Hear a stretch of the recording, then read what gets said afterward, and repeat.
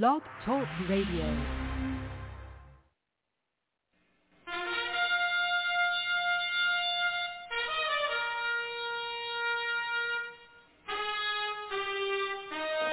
After the death of Solomon, God divided the kingdom of Israel into two houses. There were 10 tribes in the northern kingdom known as the lost tribes of Israel. They were cast out into the world because of their great sin against God. However, God promised in the last days he would gather these lost tribes back to Israel before the return of our Lord. Unknowingly, some of the churches made up of these lost tribes, known as the house of Ephraim. God is now calling them to prepare to come back home to the land he gave our fathers. The call to prepare has been sounded.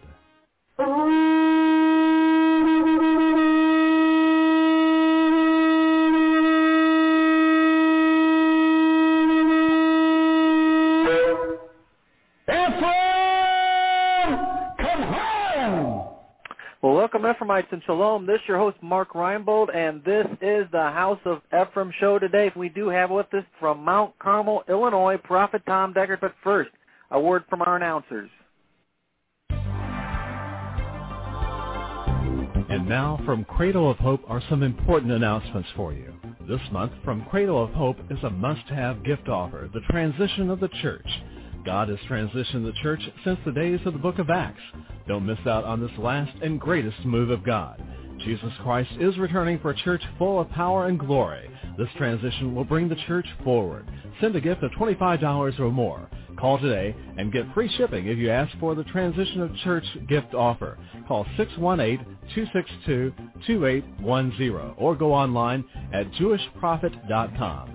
Send a gift of $25 or more and ask for the Transition of the Church gift offer. Hey, welcome back in. This show is Mark Reinbold. Got a couple announcements to make before we get going here with our great show we have in store for you. I just want to remind everyone that we do have a website, www.jewishprophet.com. That's www.jewishprophet.com.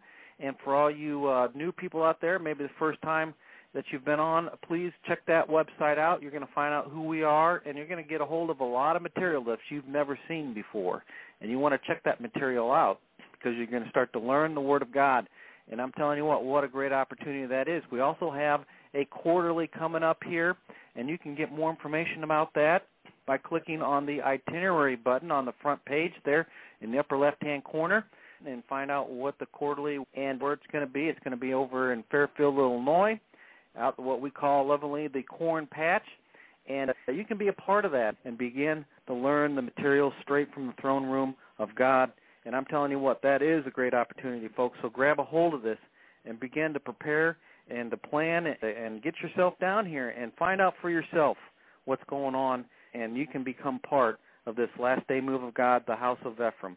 And again, you can get all that information out at the website, www.jewishprophet.com. We also have fellowships available online. So, if you're out there and you don't have a local fellowship or you want to begin to learn about the material and begin to plug in with the material, not only do we have this blog every day, but we also have fellowships available online. That's via ustream.tv, and we have one on Friday night. I teach one myself Friday night.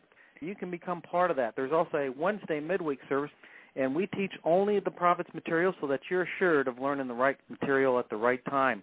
What an opportunity, again, that all is. So, again, if you don't already have a fellowship in your area or you just are interested in learning more about what's going on, please consider joining up with that. And you can get more information just by emailing us at cradle@jewishprophet.com. That's cradle@jewishprophet.com. And just say, hey, I'd like to sign up for that Shabbat service that Mark was talking about, and certainly love to get you hooked up. If you want to do it just by the telephone, we can do that also. And you can give the office a call, 618-262-2810, and find out more about that also. Like I said earlier, we do have with us from Mount Carmel, Illinois, Prophet Tom Deckard. When we were together last time, we named it the Windows of Heaven, and the significance that we're driving at, and we will soon get there, is the windows of heaven and God opening those windows up. As we went through the Old Testament the last meeting we were in together, I began to show you that God opened the windows of heaven up and brings blessings down upon His people. And that's important to understand. I know I always read scriptures how the Lord God said, if you'll do certain things, then I'll open up the windows of heaven, pour out a blessing upon you that you cannot contain. But what I didn't realize until here within a few years ago, I didn't realize that those windows are not just automatically left open, and when we do certain things, that bless God, it just somehow causes, as the windows are opened of heaven, for those blessings to fall down upon us.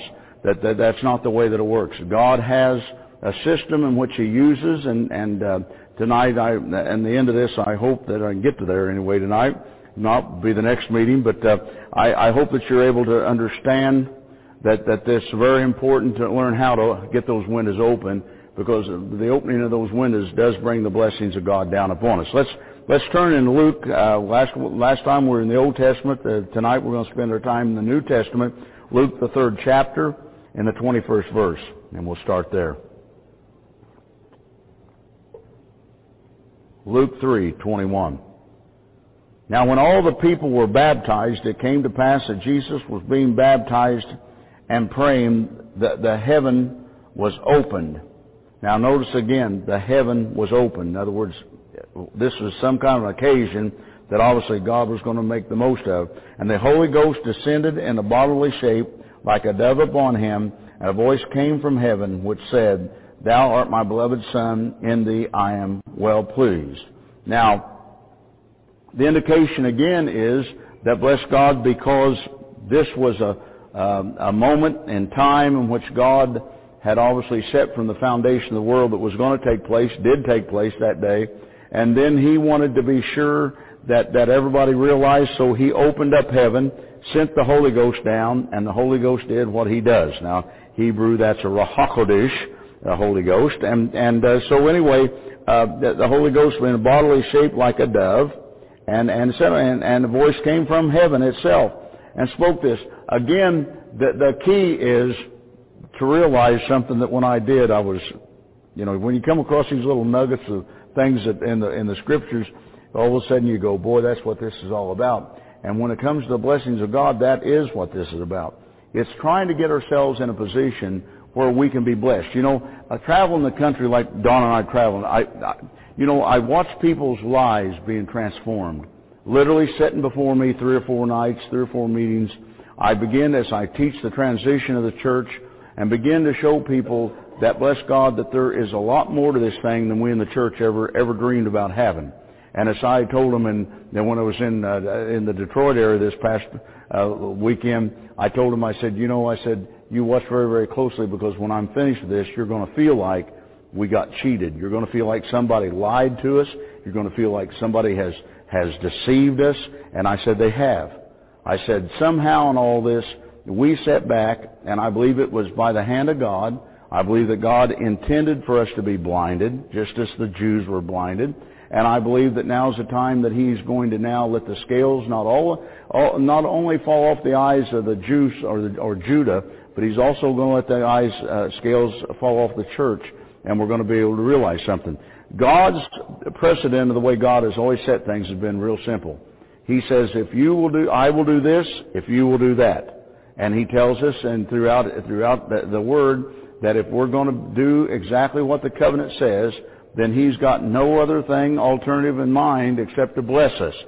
If we don't do what He tells us to do, then we have to understand something. Then He can't bless us. And you see that's where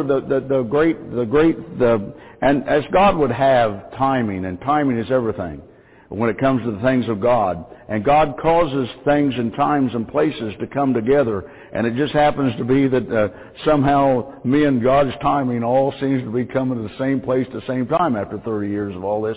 And what I'm seeing now is with the hurricane, with the over in Pakistan, with all that's happening around this world, people are starting to listen to what people like me are saying.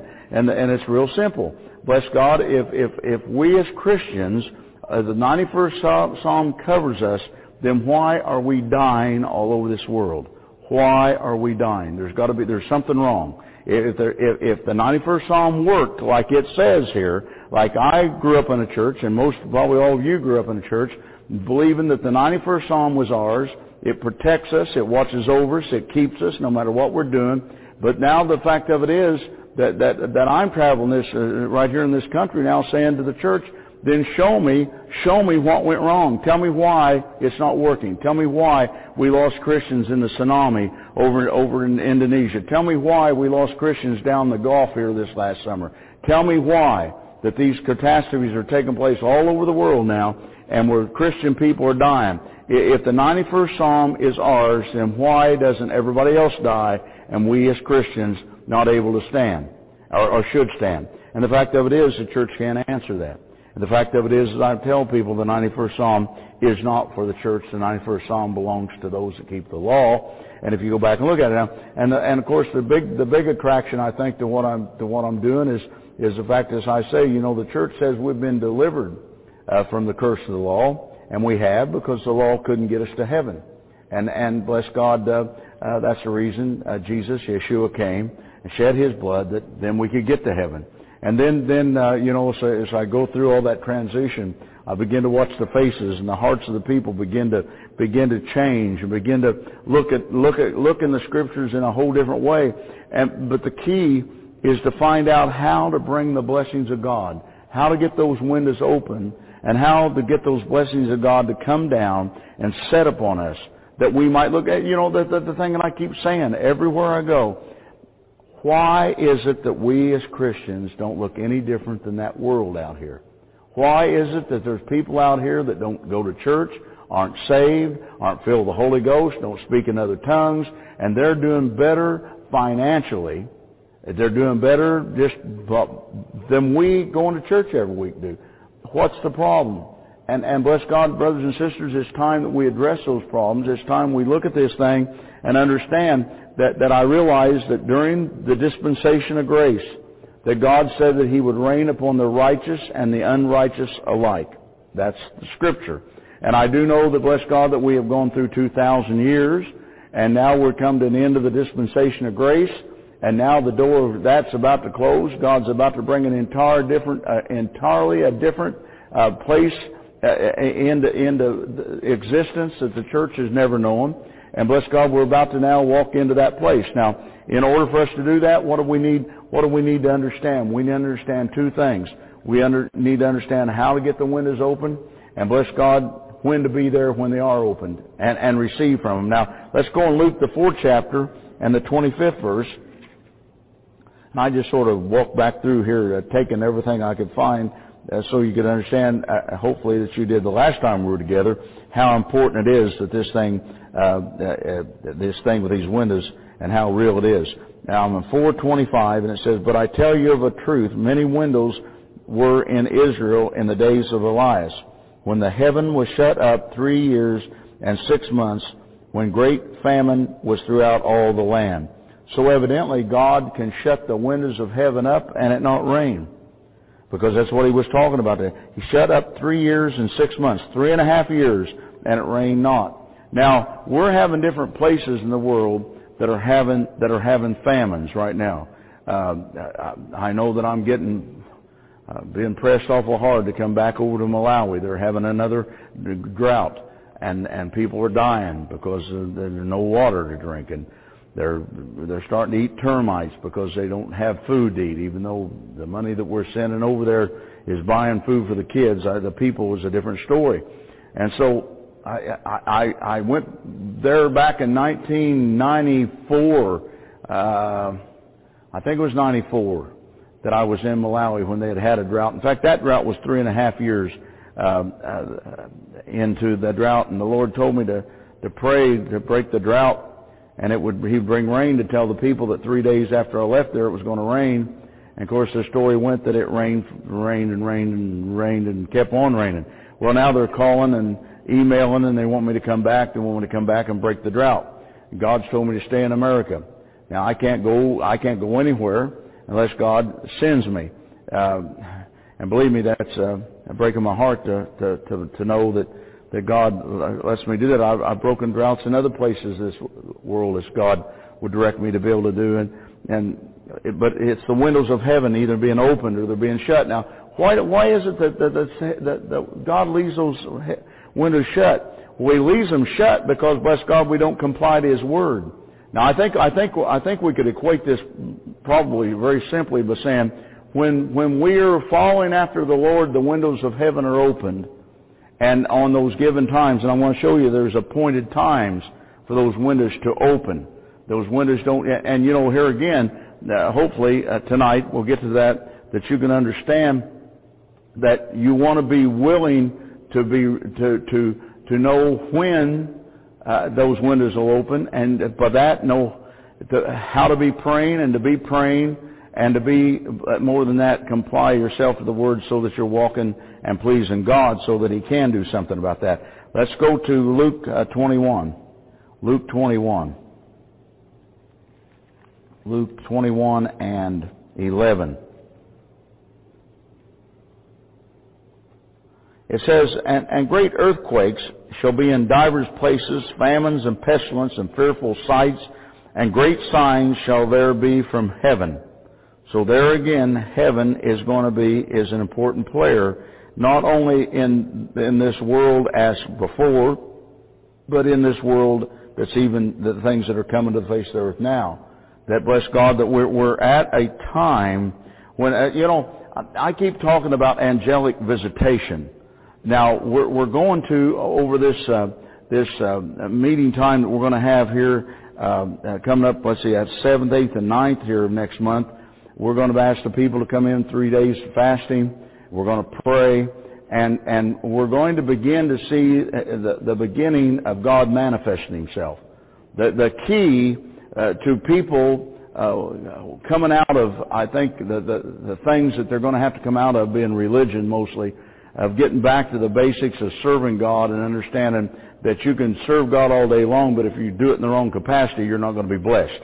It's just that simple. Now, once we come and we're fasting, we're seeking the face of God through prayer, then I fully expect, and I don't know that God's going to let me know what that sign's going to be, but we're going to have a sign sometime during this, and I won't doubt one bit it won't be the first night, that God's not going to bring a sign where everybody in the room is going to know. Not just me as a prophet being able to see into the spirit world of understanding those things, but everybody is going to have a supernatural experience of some kind. Why? Because it's important that we understand that this is a supernatural God that we're serving. It's important to understand. It's like the cloud that appeared to me 3 times over 30 years. It's important. When those things happen like that, and you're involved in it, as I was involved in it, at the moment in time, you don't think anything about it. It's after it's over, and then you're sitting and you're meditating about that, and you're going, wow, that was something. That was something to have participated in. That was something, to have seen. I think I told a story about the first time that cloud ever appeared was in this room right here that we're sitting in tonight. We had got this building. God gave a man a miracle. God told me to prophesy to this. We had about 40 people then, and it was over in a little old building across the way that when it rained and you went to the bathroom while it was raining, you had to take an umbrella. It was just that bad. And anyway, the Lord God told me, said, you prophesy and tell the people that within 7 days a man was going to come that needed a miracle, and that man was going to write a check for a building that would turn into a church, and which ended up being this. And anyway, the next week a man come in and he couldn't button his shirt. He's had arthritis that bad. Anyway, God gave him the miracle, and he unbuttoned his shirt. He was just standing there unbuttoning. I imagine you know why after all those years. And so anyway, he said to me, "Can I speak to you a moment?" And I said, "Well, sure." And he said to me, he said, "Listen," he said, "you need a building. You need a church." And he said, I want to give you a check, and you just fill it out." He signed a check, and he slid it across that little desk, and he said, "Any amount." He said, "I've got all kind of money. Any amount, doesn't matter." He said, "Just let me know how much it is." So about a week went by, and we found this building. I think there's 3 acres of land here or whatever. And so I called the man because I just couldn't hardly write any check for that. And I told him, I said, "Well, they're wanting $85,000 for this building and this land." And he said, "I told you any amount." He said, "Just write it out."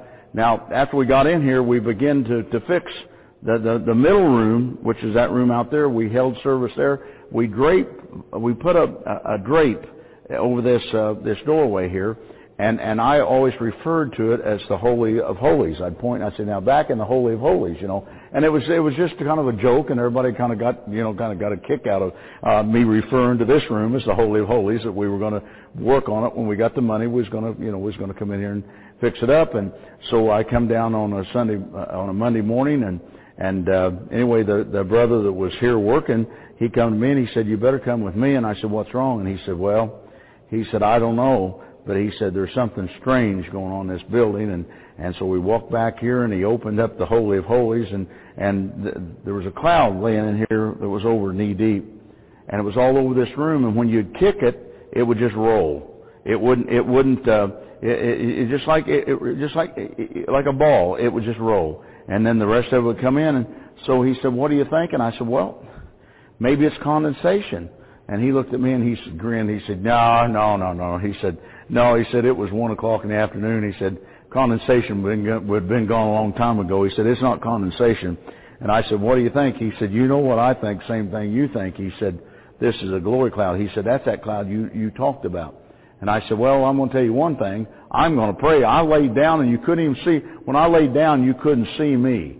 I mean, that thing covered me, and I mean, you'd have fell, if you'd walking through here, you'd have fallen over me. And so I laid back here, and I prayed, and I prayed, and I prayed, and the Lord God told me, He said, "You will see this cloud a number of times through the ministry of your lifetime." But He said, "I want you to understand," He said, "I will bring it as a sign," and He said, "I will bring it unto the people a sign." Now, the next time I saw that cloud was in the Philippines. Had about, I'm not sure, somewhere 300-400 ministers that had come, because usually when I go to the third world, not usually, every time I go to the third world, I gather up the preachers, and I spend a whole day with the preachers, and I begin to teach them the things about ministry that God's taught me, and lay hands on them, anoint them to send them out, give them anointed oil, give them anointed handkerchiefs, do all the things I can do for them. And anyway, that day we were gathered together, and we had tried to have a praise and worship service, which, you know, when you don't know the language, it's a little tough to join in. So I'm just sitting there, and I'm enjoying all this, and all of a sudden, I looked at in the back of this room. That room was about the size of this room, and all of a sudden, I saw a cloud. Now, that's not unusual for me to see, because I see those things in the spirit world, and most of the times when the anointing comes on me, if it's very heavy at all, I only see about halfway back. It just gets cloudy. And so I thought, well, I was having experience in that. And so all of a sudden, I began to hear those ministers go, "Oh," and and I thought, now wait a minute. So I leaned over to this brother that went with me from here, and I said, "John," I said, "do you see a cloud?" He said, "Do I ever?" And so does everybody else in this room. He said, "Don't you see it?" And I said, "Well, yeah, I see it, but," I said, "I'll tell you about that part later." But I said, and all of a sudden that cloud just kept moving forward and forward and forward. And all of a sudden we were consumed by that cloud. And the ministers fell on their faces and began to weep. They began to repent, and they began to cry out to God, because they had never ever seen anything like that before. When we got done, they literally had to bring mops, and they had to bring big wringer mops, buckets, and literally we'd had a rainstorm inside that building. When that cloud left, it left rain all over the place. So a lot of those preachers said, "Well, this was the latter rain, that came." And I said, "Well, you can call it whatever you want to call it. It's a glory cloud of God." And then, of course, the third time I've seen that cloud was on the island of Mauritius, where I had to run in with the Muslims, and God won. But anyway, so that's the type of thing that when the windows are open, and the only thing that I don't know is what days did that happen. Now, I'm certain that was on a Monday, the first time that I ever experienced a cloud. The cloud that happened in the Philippines, I believe, was on Sabbath. But I've gone back many times and I've thought that over, that when the cloud happened in Mauritius, it was definitely on Sabbath. And when I get to that place here in a little while, you're going to understand why that happens to be one of those times in which God opens up the windows of heaven and things take place. Let's go to John, the first chapter. It's exciting. It's exciting to watch God do things in a miraculous way. And you know, we have sat in churches and we have dreamed, and we have dreamed, and we have dreamed, and we've dreamed about the things that the Lord Yeshua Jesus saw. And we have dreamed about Elijah and Elisha and Jeremiah and Isaiah and Ezekiel and all those things that those and you know the thing that I've said to people all over America, you know, we're all that God's got. God doesn't, Ezekiel's not here, and Jeremiah's not here, and Peter and Paul's not here. But God chose you and I to be here. And if you think that we're going to have any less stories to tell them when we get to heaven than we're reading about them here and now, then you're silly. Because we're the generation upon whom the ends are written, and we're the generation that's going to work the great exploits. And when Peter and Paul and Ezekiel and the boys, when we get to heaven, they're going to walk up to us and say, Prophet, you tell us about those greater works that you saw down there in the earth, and I'm going to tell them, and so are you, because we're going to work those works. There's two things. One, we don't have any alternatives. We're coming to the time when we're being pressed so hard, and as I travel, especially now in America, the way things are happening for us in America, and God's opening all these doors, and we're pushing our way into them, and beginning to prepare the people and get the people to understand that, bless God, this isn't a fluke. It isn't a fluke that God sent a prophet. It isn't a fluke. He's always sent the prophets. That, bless God, that this bird flu's coming. Millions are going to die. Bless God, there isn't going to be a rapture as the church has preached and taught and God tried to get everybody to buy into for generations upon generations. What there's going to be something called the mark of the beast that's going to happen probably within the next 5 years on the face of this earth. And everybody that's alive on this earth that believes in a rapture is going to take the mark. And they're going to burn for eternity. Now, you tell me that they're not going to be deceived into taking. You bet they're going to be deceived. And yet, Yeshua, Jesus said in 24 chapter of Matthew, about the 4th verse, says, "Let no man deceive you." And yet, at the same time, we've gone around thinking it's guys like me that's trying to deceive everybody else. And all along, it's been the church that's deceived us. And bless God, now that we're at a time when this thing's going to open up, and it's like I said, the blessings of God are being poured out. The blessing, the protection of God, that 91st Psalm is going to have to work, or we're all going to die.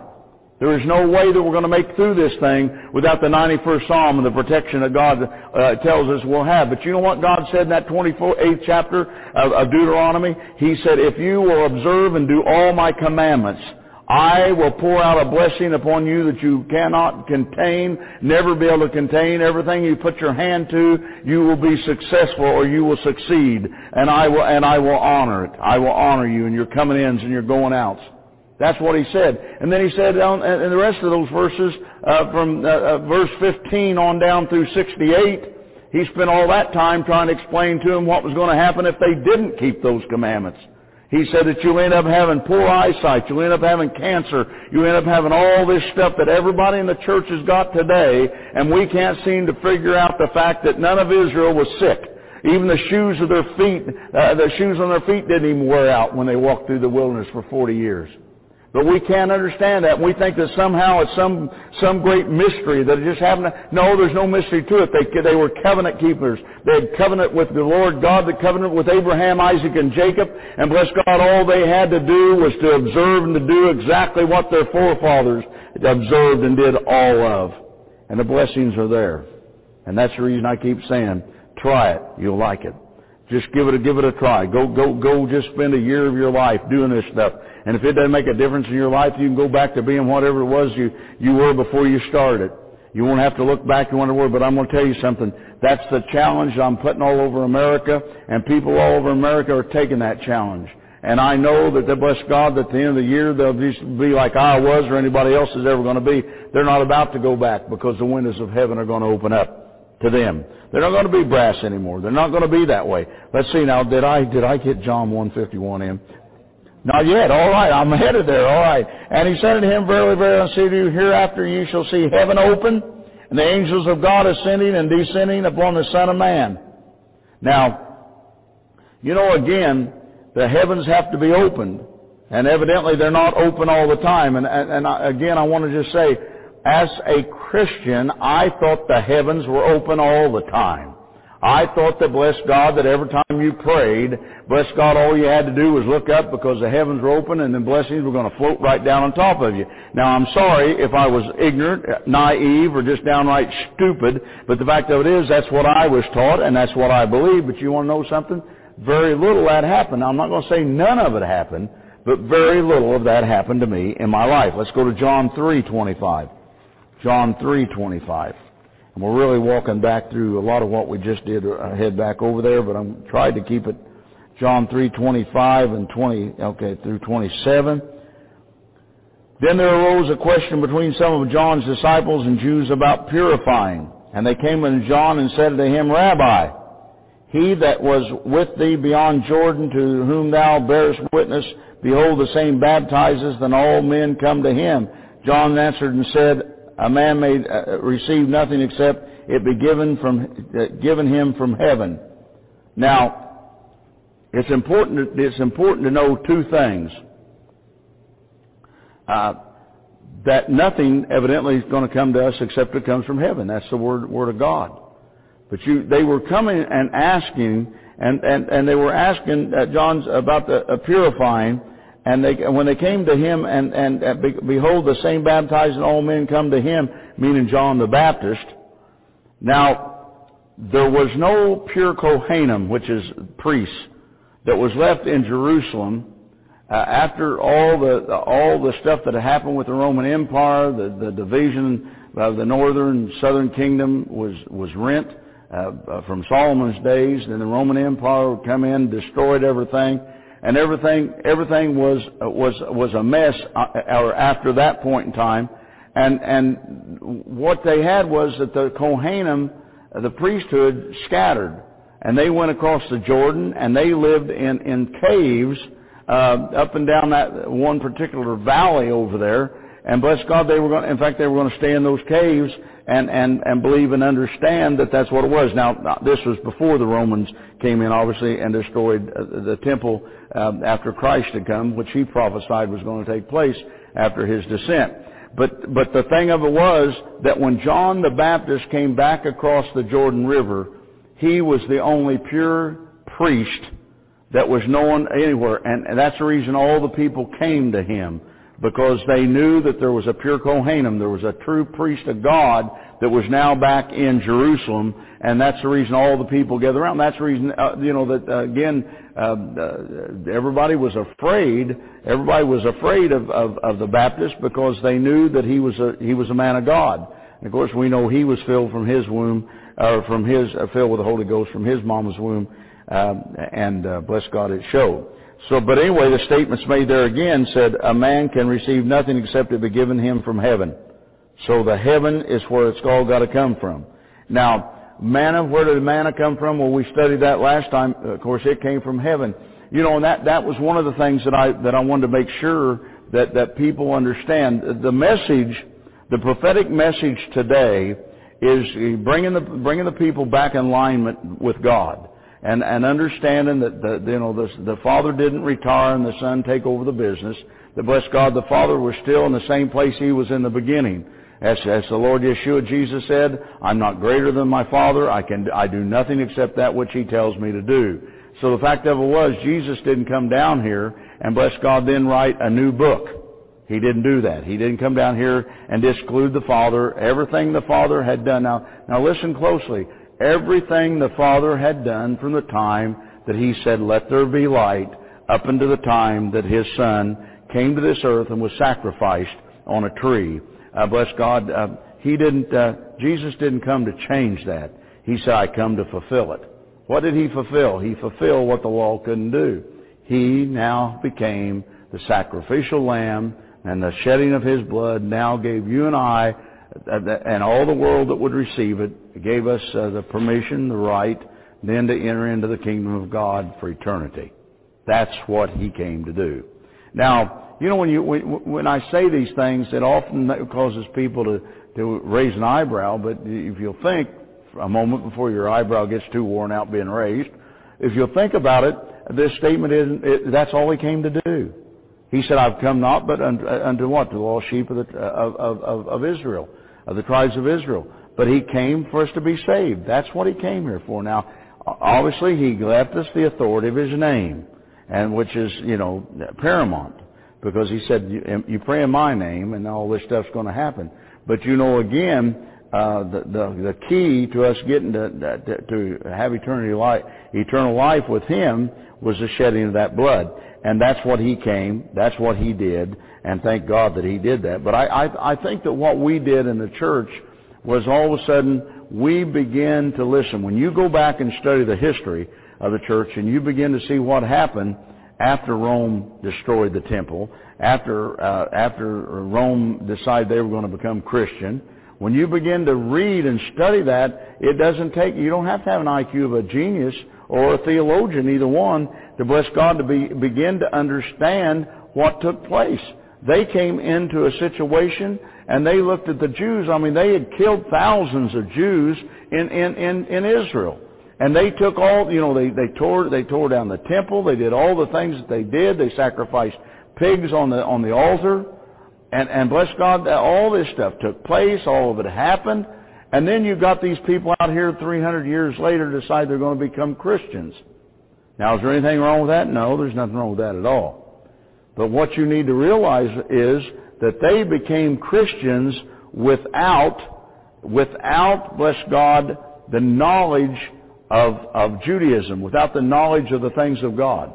I don't think that anybody, when you stop and unless you're going to study, you realize that you just think that, well, the church did and they did this and Rome became Christian. But if you look at Rome and bless God, when they begin to set up the things that they begin to set up in what we would call the priesthood that wasn't, they were tyrants, and these old boys were, there were some wars that was made over these preachers or priests thinking that this was right and that was right, and they become whoremongers and everything else, and one thing led to another, and bless God, what did the church do? We just evolved, we came forth, and here we are today, and we look at all and say, well, that's all part of our heritage, and most of us have never gone back to study to find out, well, just where do they get all their fetchings, if you let me use that word tonight?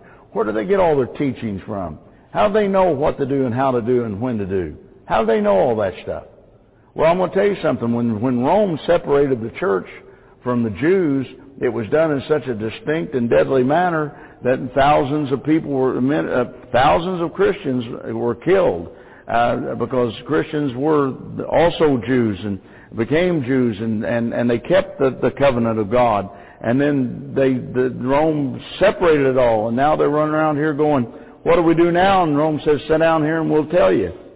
And so went the church, and so the church is gone. But you see, it just happens that as time evolves, that we've been through a great period of darkness in the church, where the church didn't even know there was prophets that were on the face of this earth, and bless God, it evolved, and it came all the way up into the 1900s, and then all of a sudden the word prophet started being used again, and then bless God, it got loose on both ends like it always does anytime God's going to do anything, and so we got all these people running around calling themselves prophets, and as I keep explaining to these people around America, just because somebody tells you something about your life doesn't make them a prophet.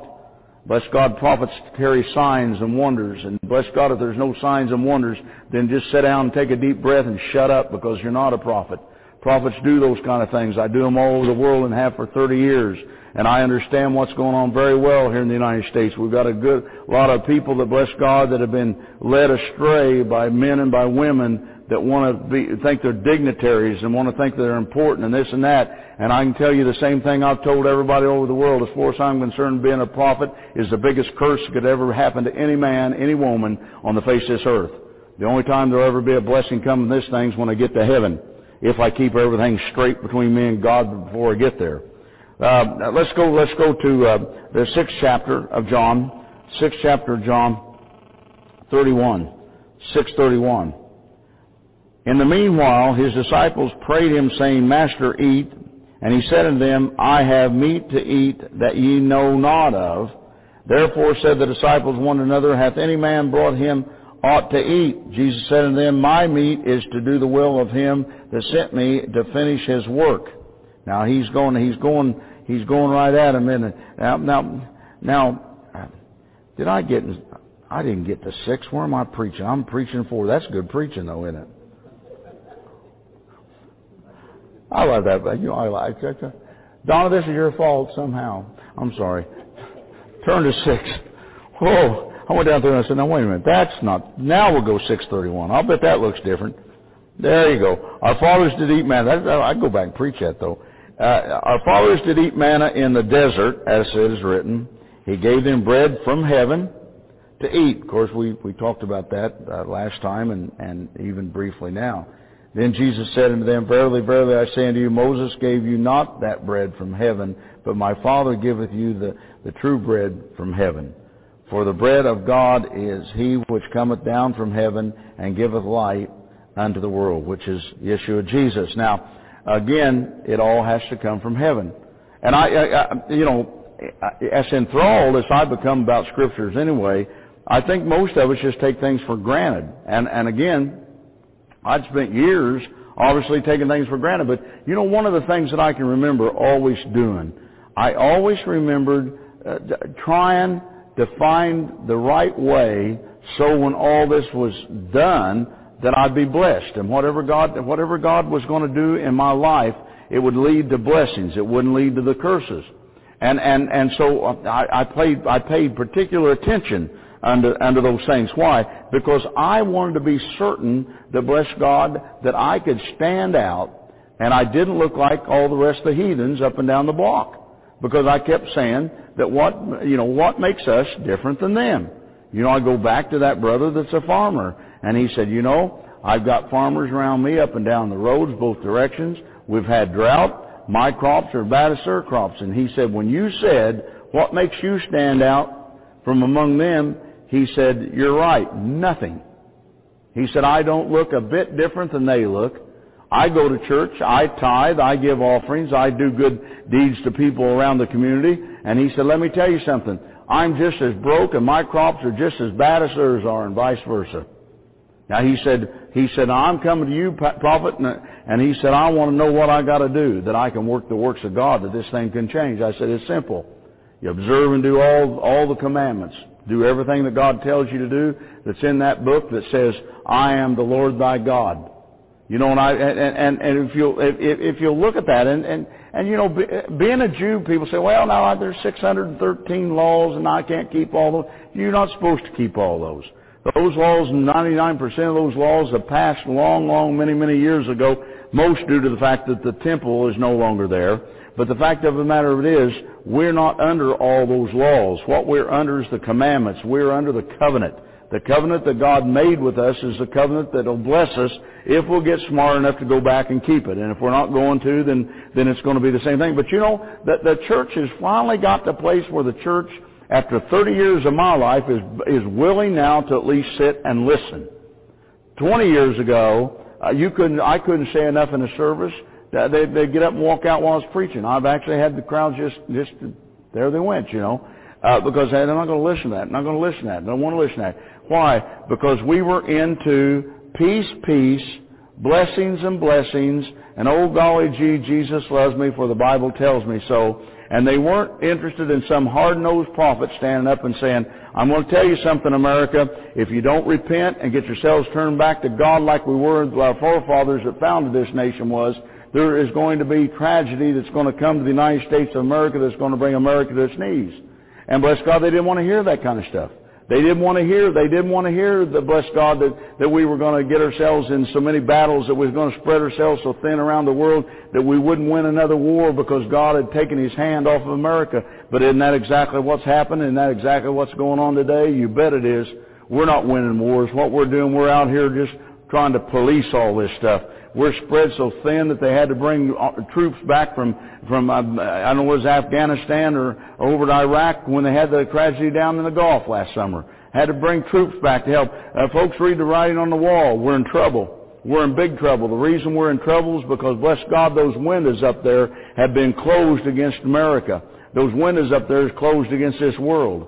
There's only one way to bring those windows back open again, and I keep saying it's not going to happen because we've been turned over to retrograde mind as far as a government. and a people's concern, because we went back. You go all the way back. You go back to Bill Clinton, and when we elected a president that stood for the first time on a platform that decreed the fact for homosexuals, for gays, and decreed the fact for abortions for all women, and he got elected. And I'm screaming. I'm absolutely screaming over TV and radio back in those days, saying, you've got to stop this stuff. The church has got to stand up and do something. Just don't sit back and let this happen, because if you do, it's going to open a door that's going to open a floodgate into America that will not be able to be closed. And there will be famine in our streets, and our children will die of starvation. Well, that's yet to come, but it's coming. It's yet to come, but it's coming. But why don't people listen to the prophets? I'll tell you why they don't listen to the prophets. Because people don't want to think that they have a problem. They want to think because they go in a place called a church every week and they sit down, and bless God, the preacher gives some nice little sermonette about, oh, Jesus loves you. How well do we know? Because the Bible tells us so. And you get up and go home feeling pretty good about yourself, and you think that's all there is to it. And that's not all there is to it. He said, I am the Lord thy God, and you shall love me with all your strength, with all your mind, and with all your might. Throughout all your life, you do that. And bless God, we long since got off that road onto something else. Let's go to the book of Nehemiah, and let's look here in Nehemiah. Well, there's that thing. I told you I had that. Somebody sneaked that into a place I didn't know in my Bible. Donna says she'll take the blame. I love it. Well, I'll be okay. I'll be all right. It's just one of those things that seems to happen to me on certain times of the month or year or something. Nehemiah 13. Now, we're going to start in the 15th verse here. Nehemiah 13:15. In those days saw I in Judah some treading wine presses on the Sabbath, and bringing in sheaves and lading asses, as also wine, grapes, and figs, and all manner of burdens, which they brought into Jerusalem on the Sabbath day, and I testified against them in the day wherein they sold victuals. Now, what Nehemiah is saying here is, he said, he watched these things happening. See, he watched these things happening. And he goes on to say, there dwelt men in Tyre, also therein which brought fish and all manner of ware, and sold on the Sabbath unto the children of Judah and in Jerusalem. Now, what's the law say? That you'll not buy, nor will you sell on the Sabbath.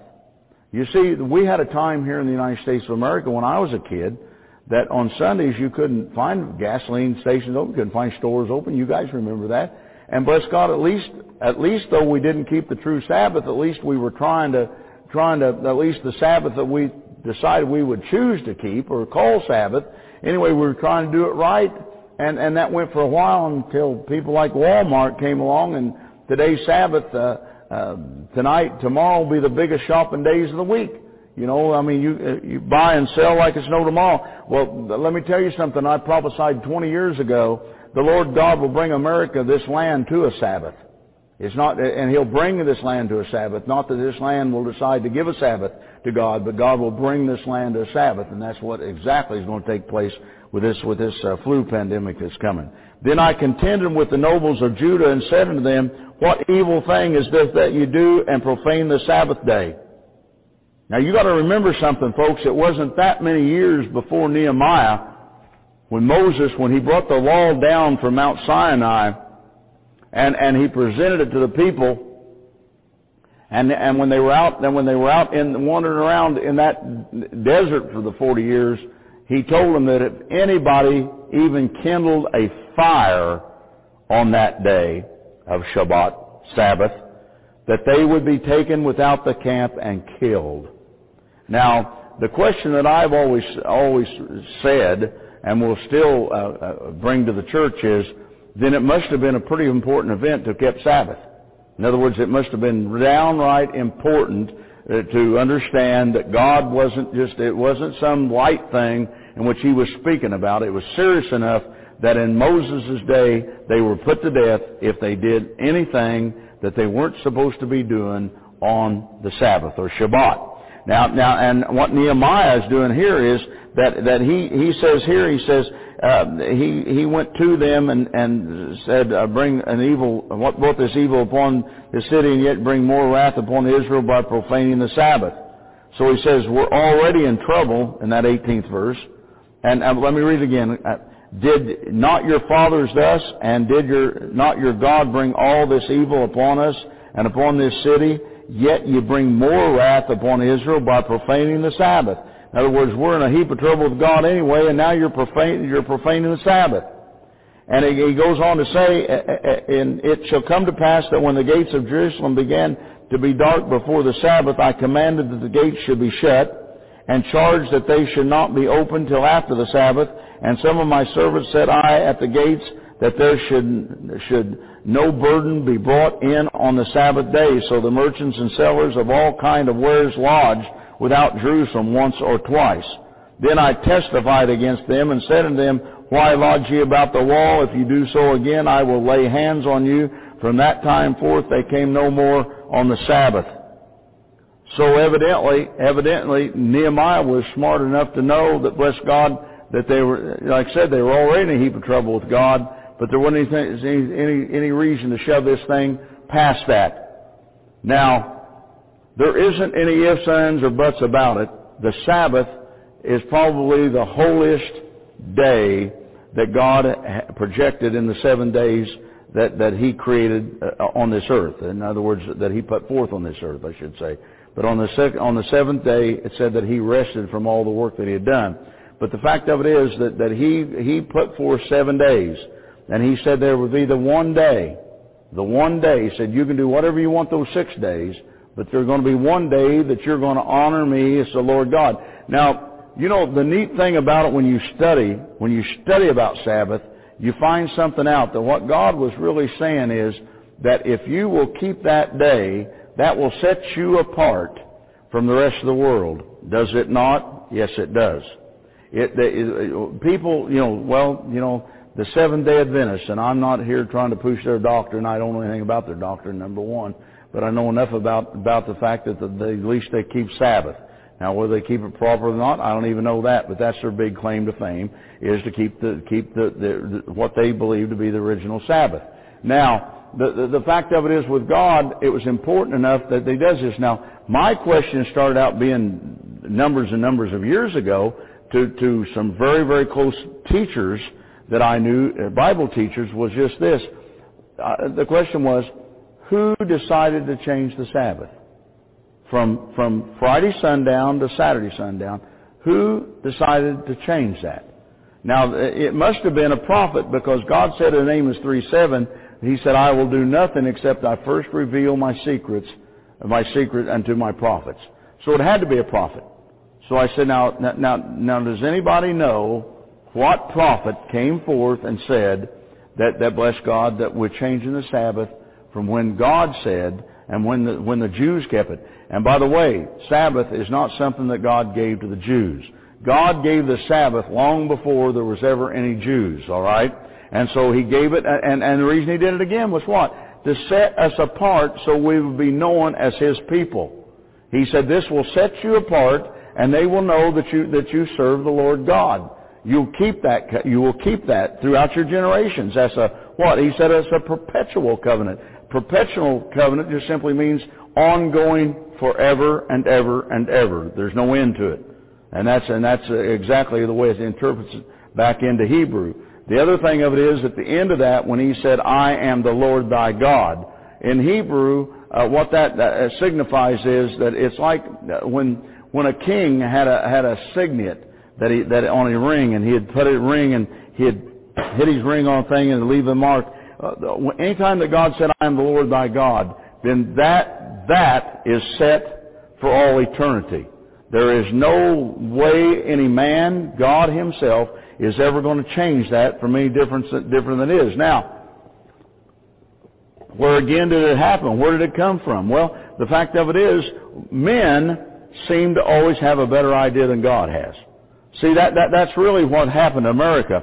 We got to a certain point in America, and we decided, God, we'll take over, you sit back over here. But that's not anything new, because you remember in Samuel's day, you remember the people started saying, we want a king like they've got a king. They got a king and we got a king. You need a king, wah, wah, wah, wah, wah. Samuel, he was ready to behead all of them, and God said, let them have a king. It's not going to work, let them have it. And they did, and it didn't work. Well, what's real interesting today is that Israel is crying just about the same thing today. Israel now wants all of religion out of the Knesset, which is their government, and they want it run like all the other governments in the world's run. Now, again, you would think that somebody at this point in time would stand up and say, look, boys and girls, it didn't work back in Samuel's day, and it ain't going to work in your day. But no, nobody seems to be wanting to stand up to do that. Why? Because I think it's given time. I think it's appointed. And I think that Israel's in for a real trip, but I also think that America needs to get their nose out of Israel's business and get it out just as soon as Israel gets the backbone enough to stand up and say something. The same thing I told those rabbis. I said, when you look at this thing, the thing that America needs to understand is Israel doesn't need America. Israel's got God. God is on our side. And it's time that bless God, that everybody understands that. God chose Israel. Israel didn't choose God. God said, I chose you amongst the smallest people on this earth. And I blessed you. And He gave us Abraham, Isaac, and Jacob. And bless God, then we can go back and say, well, we did real well. Abraham messed up with Hagar. Well, let me tell you something. God knew that was going to happen too. God knew for a fact that the Arabian uprising was going to come with Ishmael and all this thing that's going to take place that's going on right now today on the face of this earth. Why? Because God is going to prove us. He's going to find out who's going to serve Him and who's not going to serve Him. And folks, that's what we're coming down to. We're coming down to this time to get those windows of heaven to open up and pour blessings on us. We're going to have to understand something. There was reasons why the manna came down in Moses' time. There was a reason why that, bless God, that iron axe come up off the bottom of that. Remember, Elisha drew that iron axe up off the bottom of that river. There's a reason why the meal barrel didn't run dry and the cruse of oil didn't quit in Elijah's day with the widow. The reason was that they knew how to tap into, and they knew when those windows were going to be open, and they knew when to operate within that.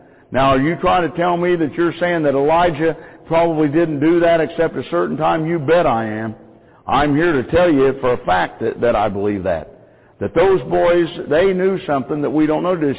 See, the problem that we have in the church is we presuppose so many things about everything of God that we're not real sure at this point in time. If you wrote a real book about what we believe, what do we really believe? See, we believe that you're not to look to the stars or anything in the world. And do you realize that Israel and Israel's men of God knew when they were going to be attacked? They knew when they were vulnerable. They knew when they were strong.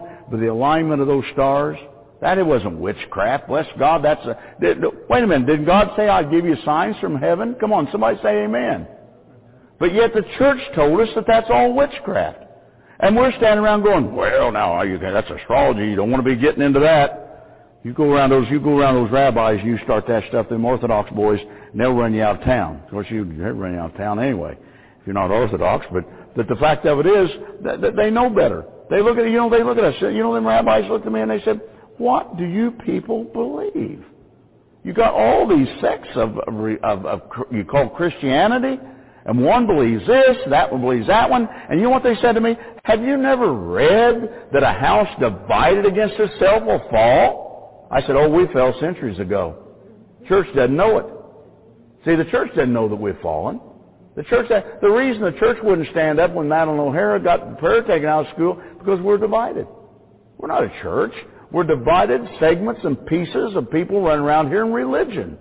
If we were truly children of God, we would have long since made up the differences of me being a Methodist and you being a Baptist and them being Pentecostals and them being Catholics, and we would have come together and we would have become the children of God.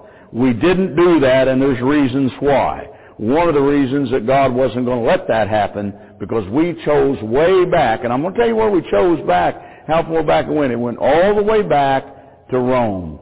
It was when Rome decided they were going to become Christian. And when that happened, bless God, they brought all their paganism. They did all those things. You know, it goes back to what I keep screaming all the time. We decided we were going to have Easter instead of Passover. And yet the Lord God said that you will keep Pesach, which is Hebrew for Passover. Throughout your generations, you will keep Pesach. You will keep it. No, we color a bunch of Easter eggs and set them out in the parking lot for our kids to find. We got bunny rabbits, and bless God, we got chickens. Oh yeah, don't forget about this Jesus that died on the tree and rose 3 days later. But it's just like I said, what are your kids actually